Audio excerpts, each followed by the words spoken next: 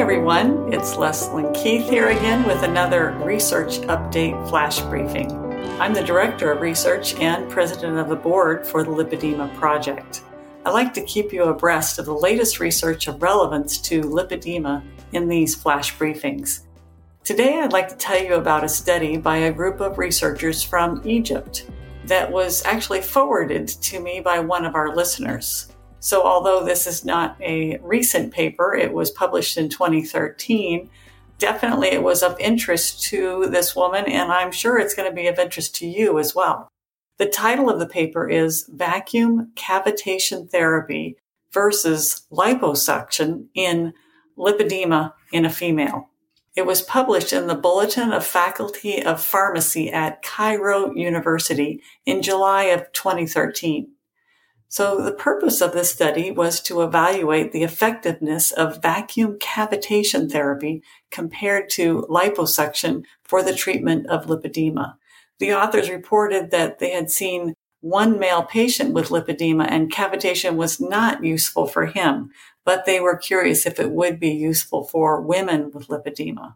So vacuum cavitation therapy is a modality that uses a vacuum, so it has a lifting ability of the tissues, but it also has these rollers that is kind of a massaging modality as well. So in this study, they had 40 women with lipedema, and the age ranges of the women was 20 to 45 years.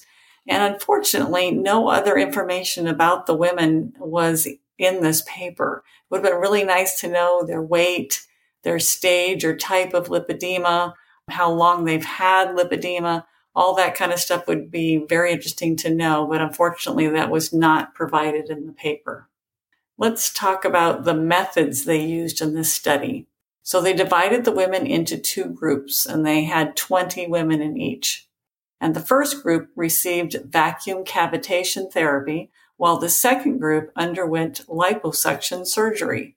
And all participants received a routine medical, physical therapy, and nursing care. This paper described the particular vacuum cavitation therapy that was provided in detail. The device used in the study was the StarVac vacuum massage, and this uses a unique combination of massage, roller, and suction action. The treatments were performed twice per week for 3 months. Each session was about 30 to 45 minutes long. Unfortunately, no details were provided about the particular liposuction procedure that was used for the second group, or what comprised the routine physical therapy treatments that both groups received. So how did they measure for this study? What kind of assessments and measurements did they use? So the measurements were done at baseline and then post-treatment 3 months later. So they just took those measurements twice. One measurement was a circumferential measurement at the mid-thigh, and they just used a tape measure and went around to a certain location on the mid-thigh and took that measurement. The second measurement was a skin fold caliper, and this was used on the thigh, and it gives a pretty good estimation of what is the percent body fat in that location. And in general, for people who don't have lipedema, you do that skin fold, and it is an estimate of what your body fat is everywhere, assuming that you have an even distribution of body fat. We know that's not the case in lipedema. So they just did that skin fold caliper at the thigh. And so this is an estimation of what the percent body fat is at that location on the thigh.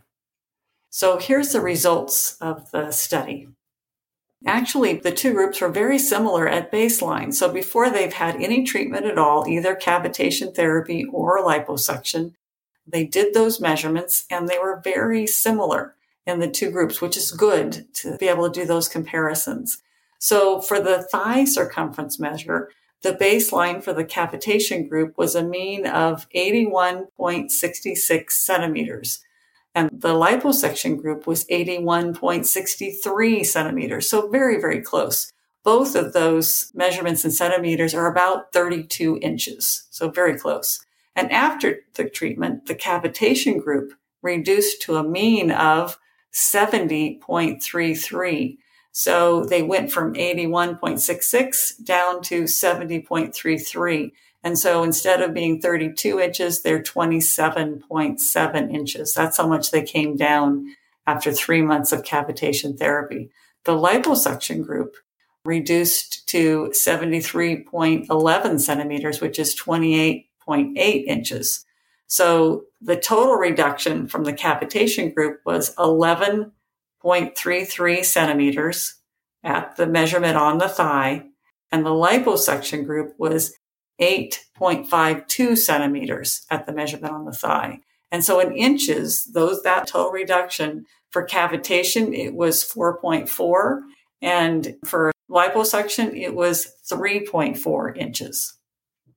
Now, let's look at also the skin fold caliper. So the baseline measurements were actually very similar for those two groups as well. So the cavitation group had a mean of 8.55 centimeters for the baseline measure, and the liposuction group was 8.62 centimeters for the baseline measure. So very close to start out with. Now, after treatment, the cavitation group reduced down to 5.27, and the liposuction group reduced to 6.18. So let's look at what was the total reduction. The total reduction for the cavitation group was 3.28 centimeters, and the liposuction group came down 2.44 centimeters. Now that converts to inches.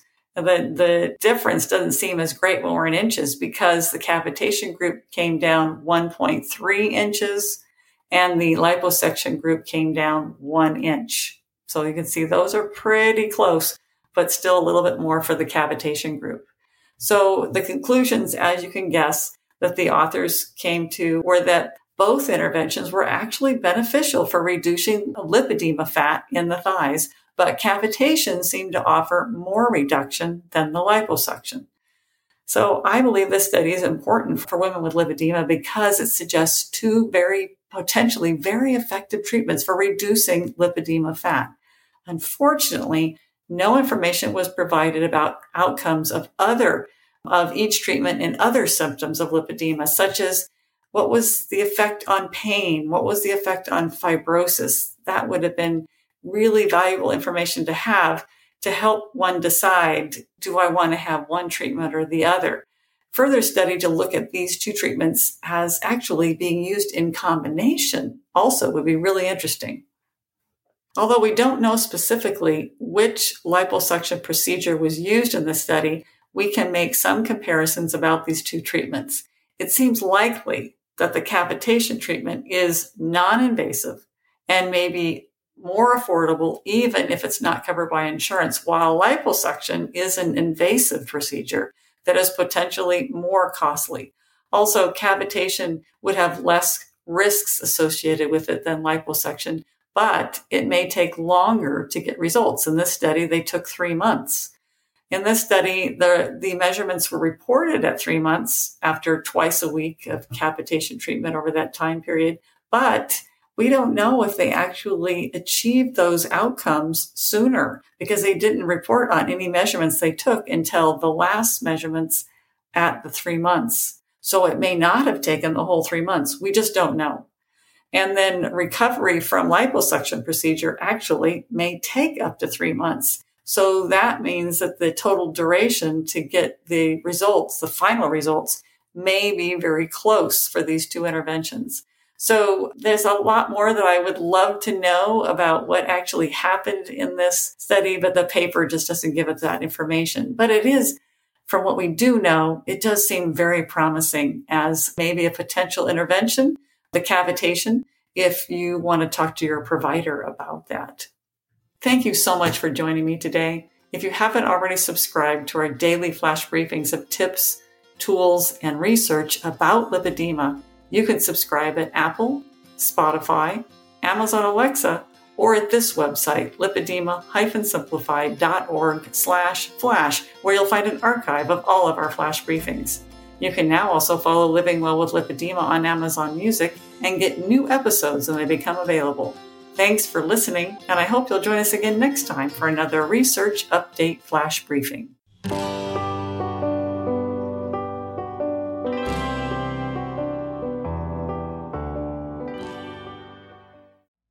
Hi there. This is Catherine Seo with a very quick and exciting announcement. Just to let you know, our 3-day event, Heart to Heart, is coming up March 31st, April 1 and 2.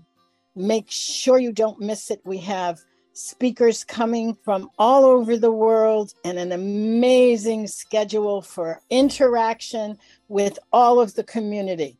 It's going to be spectacular. Go to lipedema-simplified.org and be sure to click the link to get more information. And we'll see you there.